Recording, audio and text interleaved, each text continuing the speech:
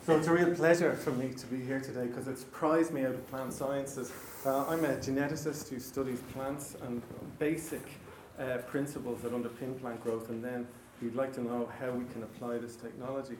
And so often when we're talking about developing technology, we're faced with sort of important philosophical questions as to the value of this technology. And it's clear that we're all faced with these, and governments are faced with these. And Henry's work, Basic Rights, published 20, maybe 30 years ago, really was, for me, quite an eye-opener because it was like a handbook on how somebody could develop guiding principles for foreign policy. So today we're faced with, I wouldn't like to compare US foreign policy with climate change, but necessarily we've got a big question, a moral question that we've got to face in the future. And what I'd like to hear about is some guiding principles analogous to those that Henry developed 30 years ago for foreign policy. And the theme of today's talk will be intergenerational justice and climate change globally. So I won't take up any more of your time, but Henry, thanks very much for coming. Thanks for coming along. Still trying to think about U.S. foreign policy and climate change and the ways in which they may or may not be similar. But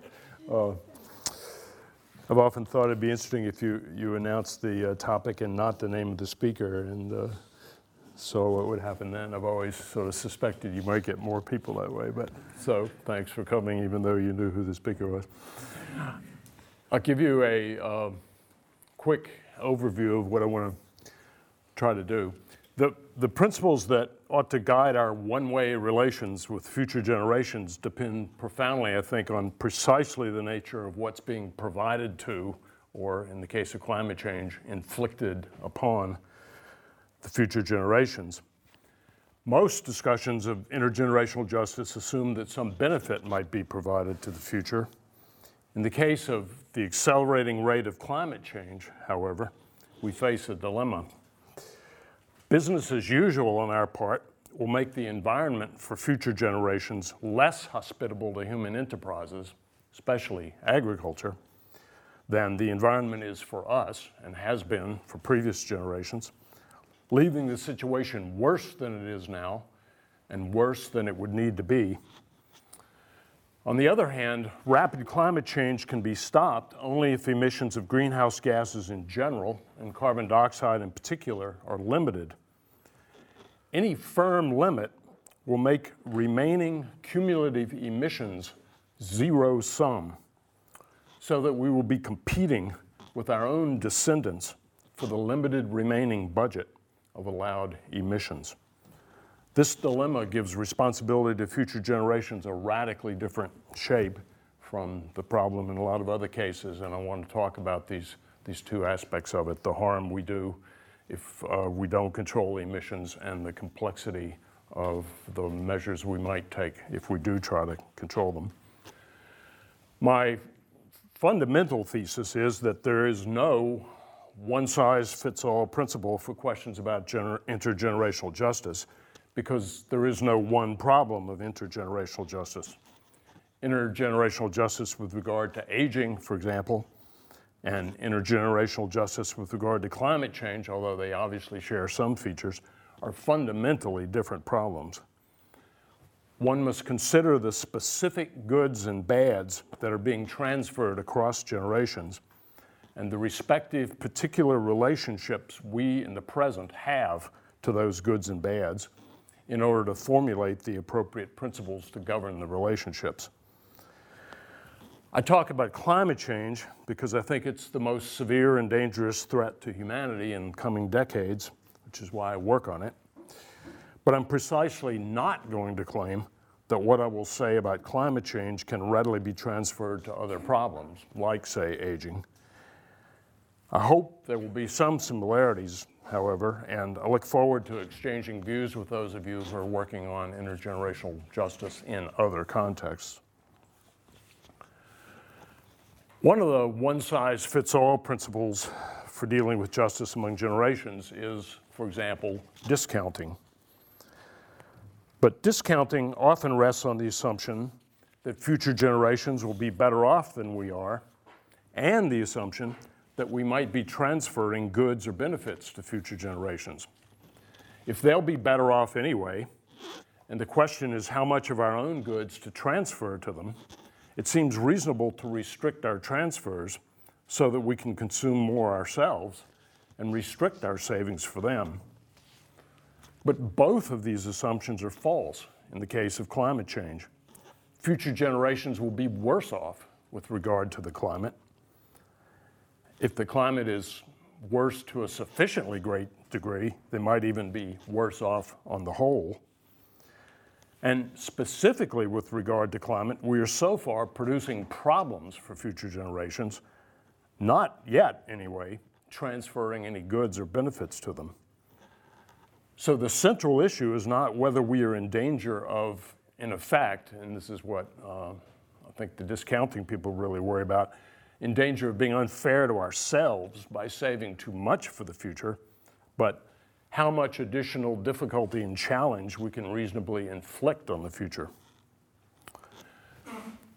So the first point I want to remind you about, and I don't think much of this will be news to anybody here, is exactly in what way we're making matters worse for future generations, the respects in which we're creating an onrushing problem for those people who succeed us. Then later, I'll turn to the method that we're most likely to adopt to try to mitigate the damage we would otherwise do, namely carbon trading, and examine the paradoxical fact that if we're not careful, we could make the cure as bad as the disease for at least some people, and thereby further worsen the situation for some generations. It's impossible for the arrangements necessary to protect a generation against dangerous climate change to be put in place by that generation. Why? Well, there are a number of reasons, but the one I want to just quickly remind you about is the atmospheric residence time of the most dangerous greenhouse gas, carbon dioxide. Just a few years ago, scientists thought that the atmospheric residence time of CO2 was about a century. I spent most of my first couple of decades of thinking about climate change telling everybody that the residence time of carbon dioxide was a century.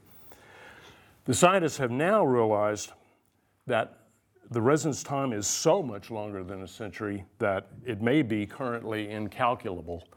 And I want to quote a paragraph from the last IPCC science volume. It's a fairly long quote, but it's key, I think. An atmospheric lifetime for CO2 cannot be defined. The behavior of CO2 is completely different from the trace gases with well-defined lifetimes. Stabilization of CO2 emissions at current levels, would result in a continuous increase of atmospheric CO2 over the 21st century and beyond. In fact, only in the case of essentially complete elimination of emissions can the atmospheric concentration of CO2 ultimately be stabilized at a constant level. Essentially complete elimination. More specifically, the rate of emission of CO2 currently greatly exceeds its rate of removal, and the slow and incomplete removal implies that small to moderate reductions in its emissions would not result in the stabilization of CO2 concentrations, but rather would only reduce the rate of its growth in coming decades, end quote. The practical implication of this rather mind-boggling conclusion, I think, is this. Once CO2 is emitted into the atmosphere, it stays there over any period of time of practical interest to human beings. And once more CO2 is emitted, more stays there. So in effect, what goes up does not come down in the case of CO2. At whatever level of CO2 the atmospheric concentration peaks, the concentration will stay for a long, long time, multiple generations at a bare minimum. This makes the duration of climate change like few other problems, except possibly the generation of nuclear waste, which is also extraordinarily persistent, and the manufacture of the most persistent toxic chemicals. But of course, the pervasiveness of climate change is incomparably greater than nuclear waste or any toxics that we know about anyway. A Oxford atmospheric physicist who will be unnamed, but who's actually in the room, once said to me, the moral of this is, it's the stocks, stupid. Those of you who remember the Clinton campaign and first campaign against Bush know that among the campaigners there was the slogan, it's the economy, stupid, implying that Bush was missing the point. And I think that's the point here. People get all excited and say, well, we'll reduce the rate of emissions by 80%. But if you're emitting 20% as many emissions, the atmospheric concentration's getting bigger. It's just not getting bigger as fast as it was before you cut the emissions. So it's the stocks, stupid. Okay, now these empirical assumptions, I think, support three momentous judgments critical to the nature and extent of the responsibility of the current generation to begin to terminate fossil fuel usage. The fundamental question of ethics always is, why me? Why do I have to do this? So here the question is, why us? Well, first, if we don't act to prevent future climate change from becoming more severe, we have no grounds now, anyway, for confidence that anyone else ever can, that there can be a later reversal of additional deteriorations. Maybe somebody will come up with some technology. There are various more and less harebrained schemes out there, but we don't know now of some reliable way to reverse. If the sea level goes up, there's not anything you can do to bring it back down. In order to bring about mitigation of climate change a century from now, then, vigorous action needs to be taken now. We ought to act even if we had no special responsibility for the problem, because the action needs to be taken now, and we're the ones who are here. This is basically this sort of Good Samaritan setup, right? The Good Samaritan didn't knock the guy in the ditch. It's just he's the one who's there. If he doesn't get him out, he stays in the ditch. So that's one reason.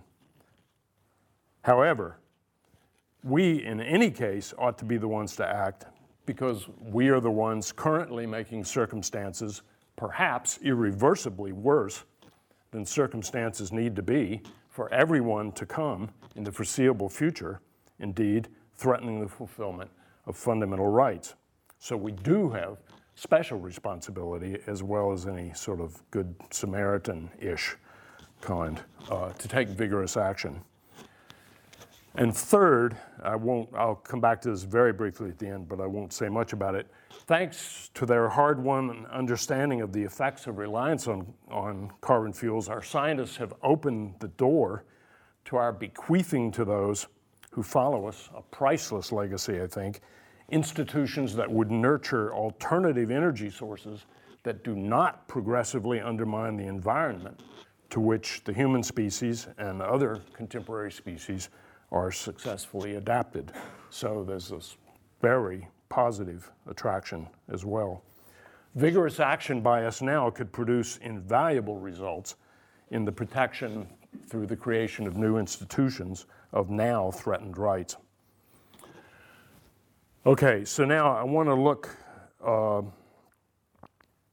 bit at the first argument for taking action is the irreversibility of the addition of the carbon to the atmosphere, and the fact that if it's the peak amount is not going to be capped until people stop adding to the amount, and you don't stop to the adding until you stop emitting. That's one reason for urgency. But Now, I want to look a bit more at this argument about the harm that we're doing. The main argument given for inaction on climate change is uncertainty. What if, in spite of the growing sophistication and increasing validation of climate science, the dangers of climate change have somehow been exaggerated? I've dealt with this at length in print, and I can give a reference to anybody who wants it. I just want to give you my conclusion without any argument whatsoever, and you can see if you think it's helpful.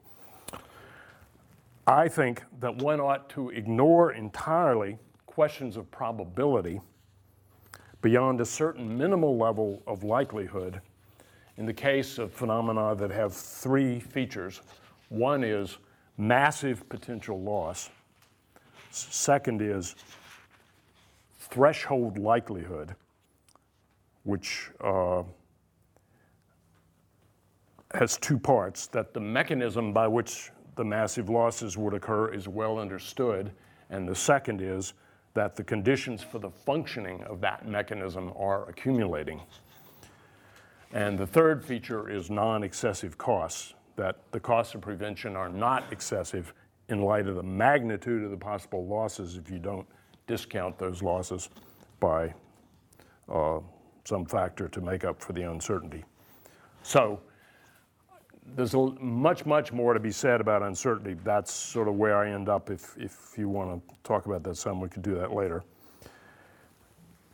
I think the fact that continuing carbon emissions by us exacerbate the dangers that future generations face is a very powerful reason why we ought to start curtailing them now. Business as usual is not inaction.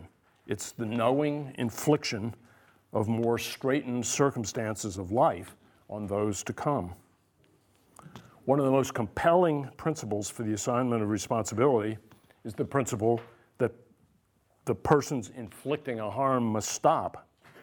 First, do no harm, and must, if possible, compensate for the damage they themselves have already done. Our generation cannot plead ignorance of the implications of our choice of energy source. And the harm we're producing consists of the creation of circumstances in which the fulfillment of rights, such as those to life, health, and subsistence, which are the three for which Simon Caney has shown the connection with climate change, is coming under increasing threat. So the wrong that we do is the undermining of the conditions of rights fulfillment for future people, and especially the future poor. So the best way to begin to protect the rights of future generations is to stop threatening them.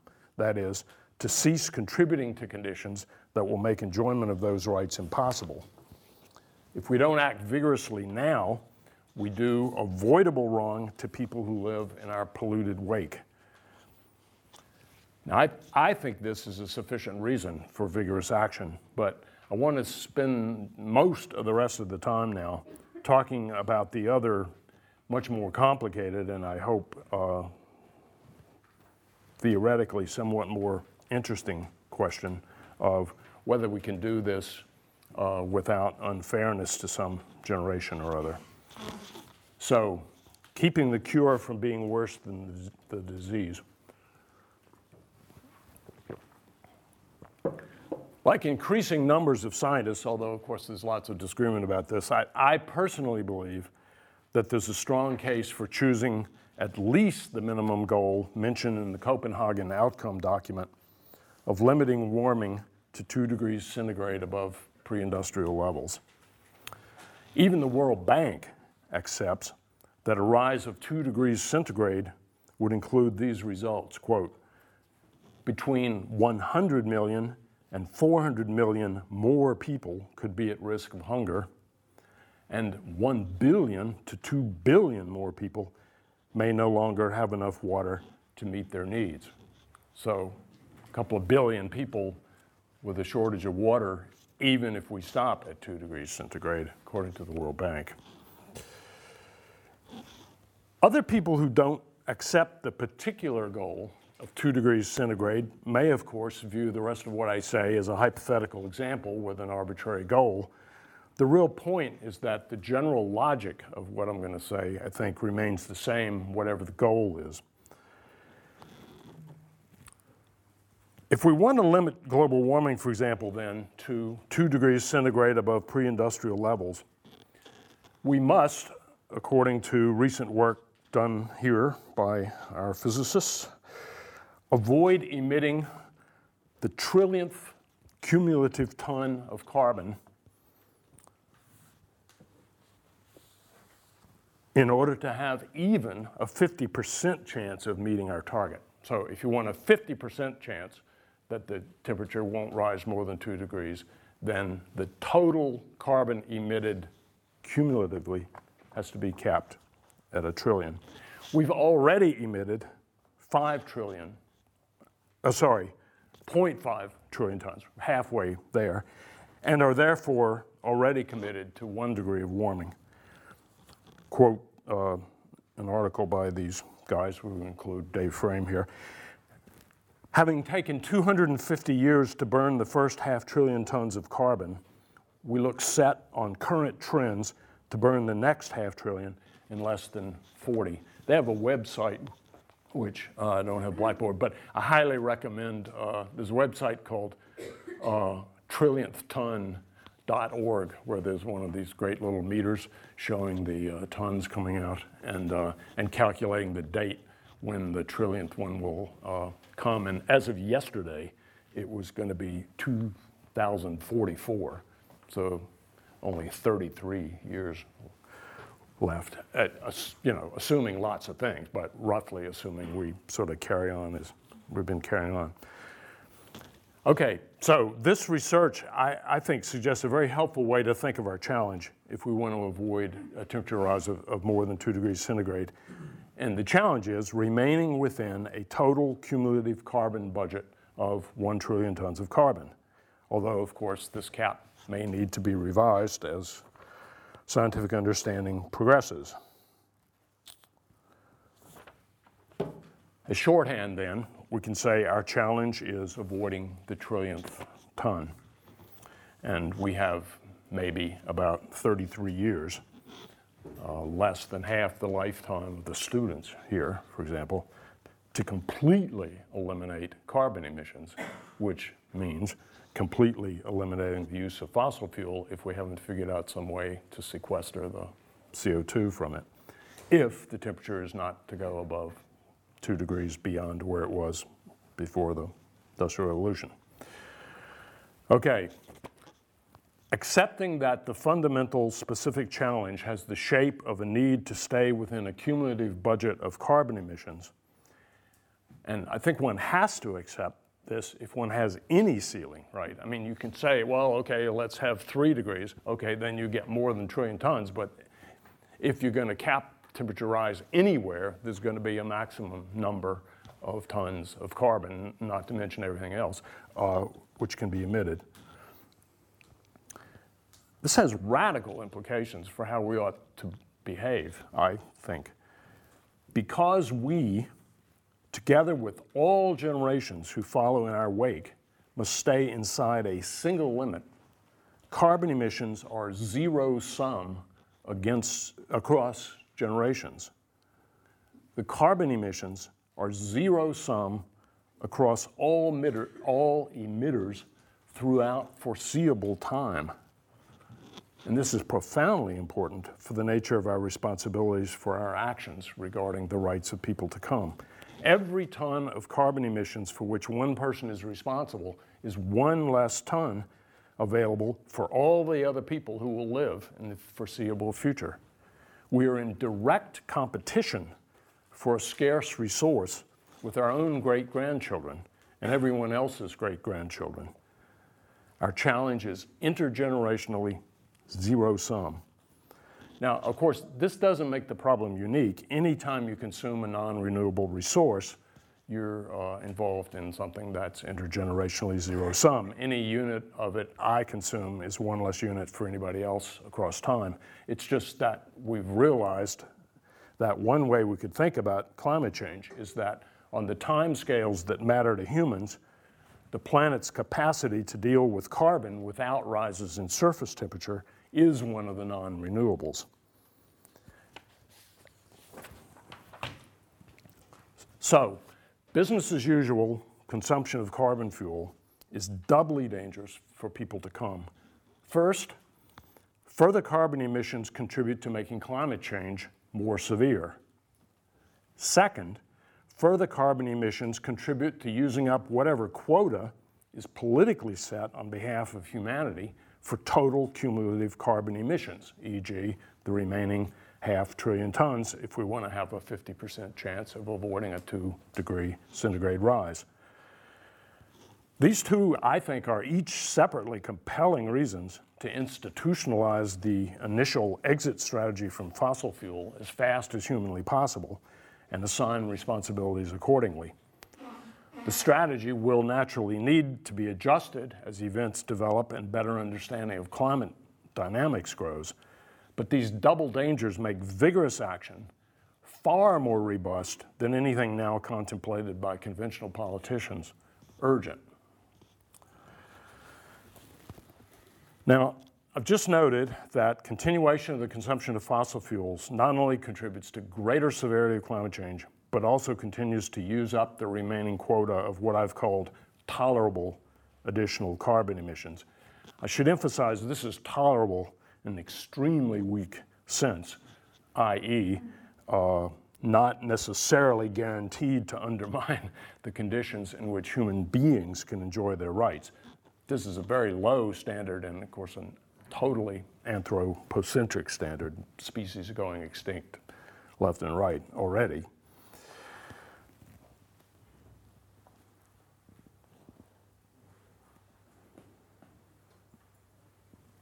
So we can argue about the target, but whatever the total emissions are that is allowable, there are going to be questions of fairness arising about how the remaining emissions are distributed across generations. So, after the issue of harm, which I sort of went over quickly, we find ourselves with the issue of fairness. And I think the requirement to distribute fairly is no less fundamental than the requirement to do no harm, but its specification in this case is considerably more complicated, and the rest of what I have to say is going to be a struggle with how to think about what's fair here with our intergenerationally zero-sum total of emissions.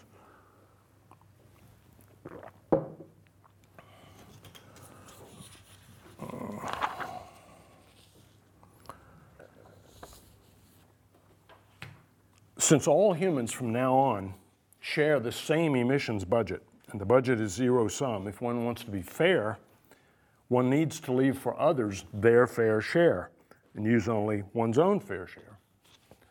But how can we think about this apparently novel issue of what are going to become fair shares of carbon emissions in the international institutional context that we hope, if we're going to do anything about climate change, we're about to create?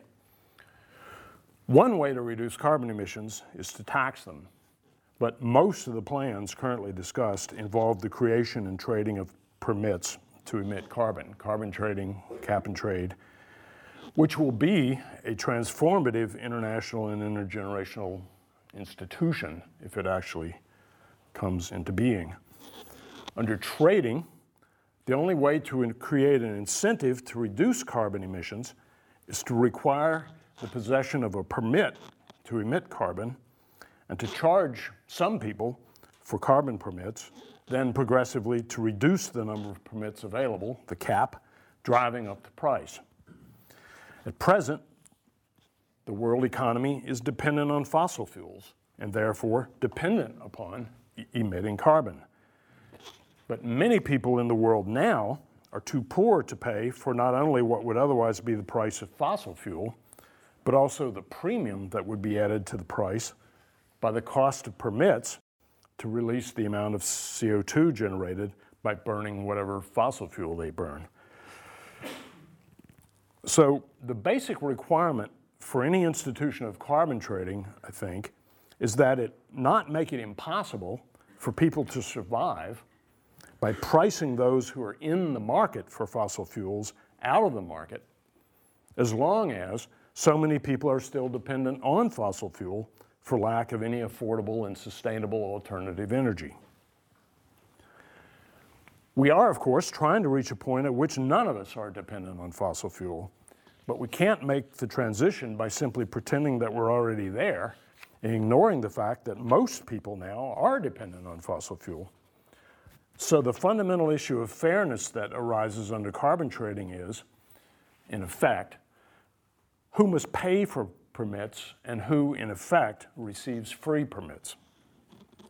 The distributive principle for free carbon emissions, that is, without having to purchase your permit, needs to be a distributive principle appropriate to an intergenerationally zero-sum resource that is a necessity of life for as long as the current predominantly fossil fuel energy regime retains its grip on us.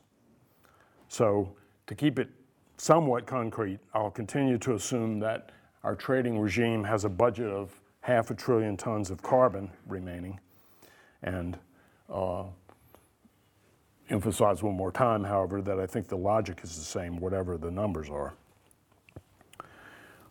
One point that's perfectly obvious is that any acceptable distribution of the zero-sum quota must be compatible with every individual's benefiting from the minimum amount of carbon emissions made necessary for decent life by the then existing technology. That is, I take it to be obvious we don't want to create an institution of carbon trading that's going to kill people by depriving them of something they can't live without. The institutional arrangements currently under discussion, of course, include no plan for what would be a hopelessly impractical distribution of emissions directly to individuals. Most proposed schemes involve the distribution, either free or at auction, of permits to firms and/or nations. The additional cost created by the requirement to have the permits then would, of course, be passed on to individuals by firms, just as it would if we had a carbon tax. But I think the logic is clearest if I simplify by describing the situation as if there were going to be permits for individuals. So I'm going to talk as if everyone in the world will need her own permit, and then some people will have to buy them and other people will get them free. Obviously, you could do the equivalent of this by, if the price goes up, you can subsidize the people who otherwise couldn't pay the price, or give them tax credits or whatever. But anyway. Now, unless some people are to be condemned to death, as I said, for lack of benefiting from a minimal amount of carbon emissions, those who can least afford to pay for emissions ought to be at the top of the list of those who don't have to pay for the permits. For example, some people can grow adequate food only by using petroleum-based fertilizer or fossil fuel-powered irrigation pumps. Unaided, people who now can barely afford the fertilizer or the fuel for the pump might not be able to afford any increase in prices driven by permit changes. And of course, a lot of people now can't afford the fuel anyway, but that's another problem. But I'm just saying we don't want to make poverty, world poverty, even worse by the way we set up the permit trading. The next step in the argument is not obvious, but it does seem to me to be the only prudent approach, given how dangerous extreme climate change could be for future generations and how vital it therefore is to enforce a relatively low cap on total cumulative emissions by the time fossil fuel use is eliminated completely. We don't know for how long the remaining budget, consisting of the second 500 billion tons of so-called tolerable emissions, will have to supply the, for the meantime, unavoidable carbon emission needs of many of the poor. If we don't reserve any of the carbon emissions for the market-dependent poor, that is, if we continue the carbon emission free-for-all of business as usual, The budget consisting of the second half of the total of the 1 trillion tons will likely be exhausted, as I mentioned already, in well under 40 years, maybe by around 2044. The longer that many of the poor people on the planet must rely for survival on carbon emissions within a dominantly fossil fuel energy regime, the longer they'll need to draw from whatever remains of this budget. If we're serious about not making the lives of the market-dependent poor impossible, and we accept the science, we must, in effect, reserve enough of the remaining budget of tolerable emissions for the poor to use to maintain themselves at a decent level of existence for the duration of the period during which they still must depend on fossil fuel. Obviously, the longer they remain dependent on fossil fuels, the longer they'll need to draw up on the budget, and the more of it will be needed strictly for them, the poorest. So on the one hand, the remaining budget of carbon emissions could be enlarged by allowing warming beyond 2 degrees centigrade above pre-industrial levels, but that would be even more dangerous for future vulnerable people, including future poor. On the other hand, the time period of the dependence of the poor on carbon emissions can be shortened by making affordable alternative energy without carbon emissions available to them sooner. And I mean, one implication of all this, although I'm not going to talk much about it, is that obviously what we need is to move very quickly on affordable alternative energy and get ourselves out of some of these boxes that I'm saying we're in. So it's clearly an empirical question how long it'll take to exhaust the emission budget, whatever it is, e.g. 500 billion tons, given that both some free permits are going to go to the poor and priced permits are going to be bought by other people.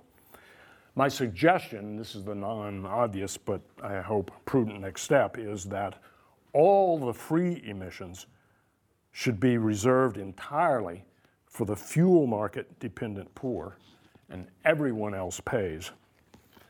No, for example, no carbon intensive industries get a special deal, for example, which is sort of one of the plans people often suggest.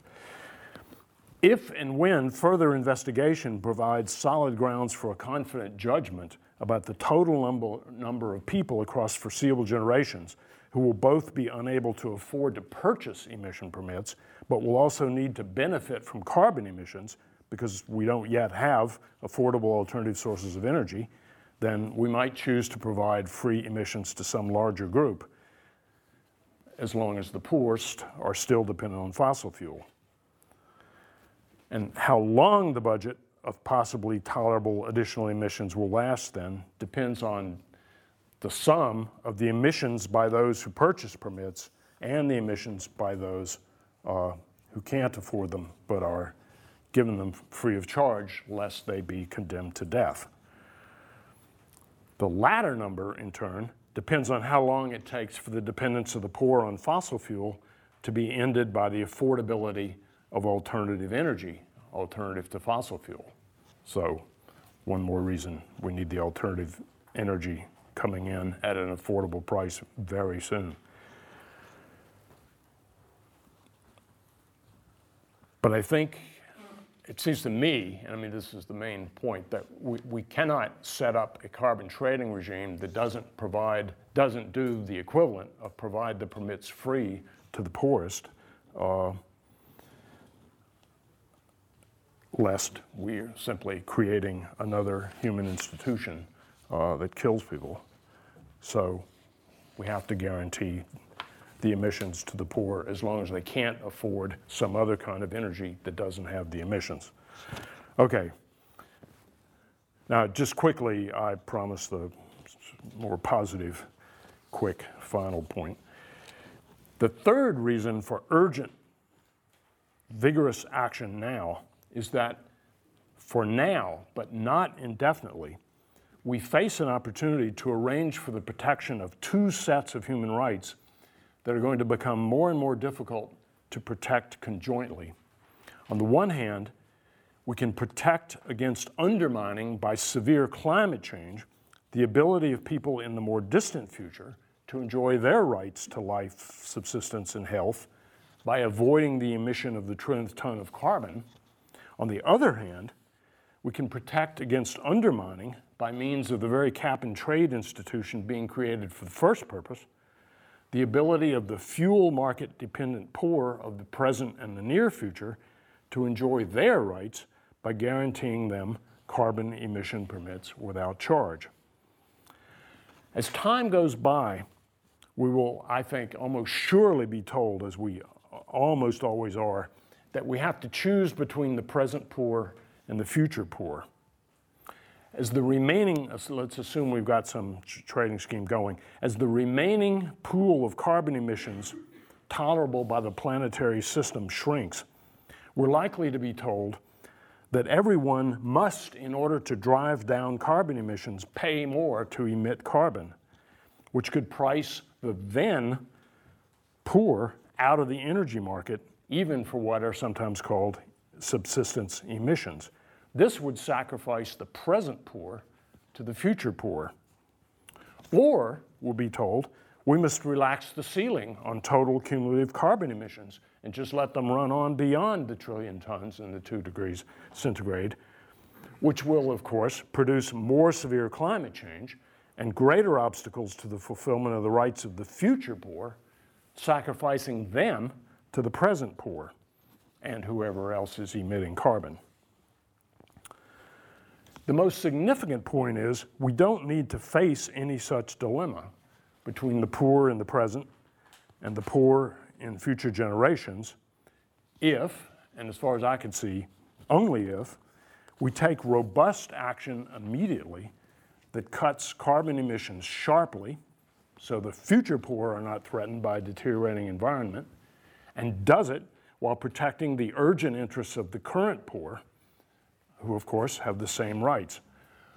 The longer we just continue to fiddle with our current casualness, the closer we will approach to the dilemma in which a sudden crackdown on carbon emissions designed to forestall the trillionth ton, which would threaten the subsistence emissions of the then current poor, will seem the only alternative to the abandonment of the ceiling, whatever it is, which will of course threaten the future poor and everybody else too, of course.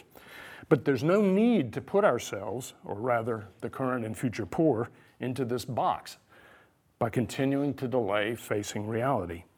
Instead, urgent action is needed on 2 converging fronts. First, carbon emissions need to be cut back sharply and aggressively. The atmospheric concentration of carbon will not stop growing until emissions are 0, as the language quoted from the IPCC report indicated. Probably the maximum atmospheric concentration will determine the maximum climate change, although, needless to say, that's complicated. Second, alternative energy technologies need to be developed as quickly as humanly possible, aiming at an early day when prices of the alternative technologies are competitive with the prices of fossil fuel and become affordable by the poorest. Fossil fuels are notoriously cheap. This is sort of the main problem. That's the main reason we need either carbon taxes or cap and trade to drive the price up by political choice. But we must aim urgently for a point of crossover in which declines in the prices of alternative technologies and politically driven rises in the prices of fossil fuels mean that fossil fuels lose their competitive price advantage. The farther we move on either front, making fossil fuels more expensive or making alternative energy technologies less expensive, the less far we need to move on the other front. Once the crossover occurs, even the purely selfish, who care nothing for the environment and nothing for the rights of others, will simply find it efficient to use alternative fuels. At that point, humanity might be out of the woods, out of this particular woods, anyway, provided that we have meanwhile not emitted the trillionth ton, or whatever the rapidly advancing science tells us is the outer boundary of environmentally tolerable carbon emissions. If we act vigorously and creatively now, we can invent institutions that will provide a priceless legacy of rights protection for multiple generations.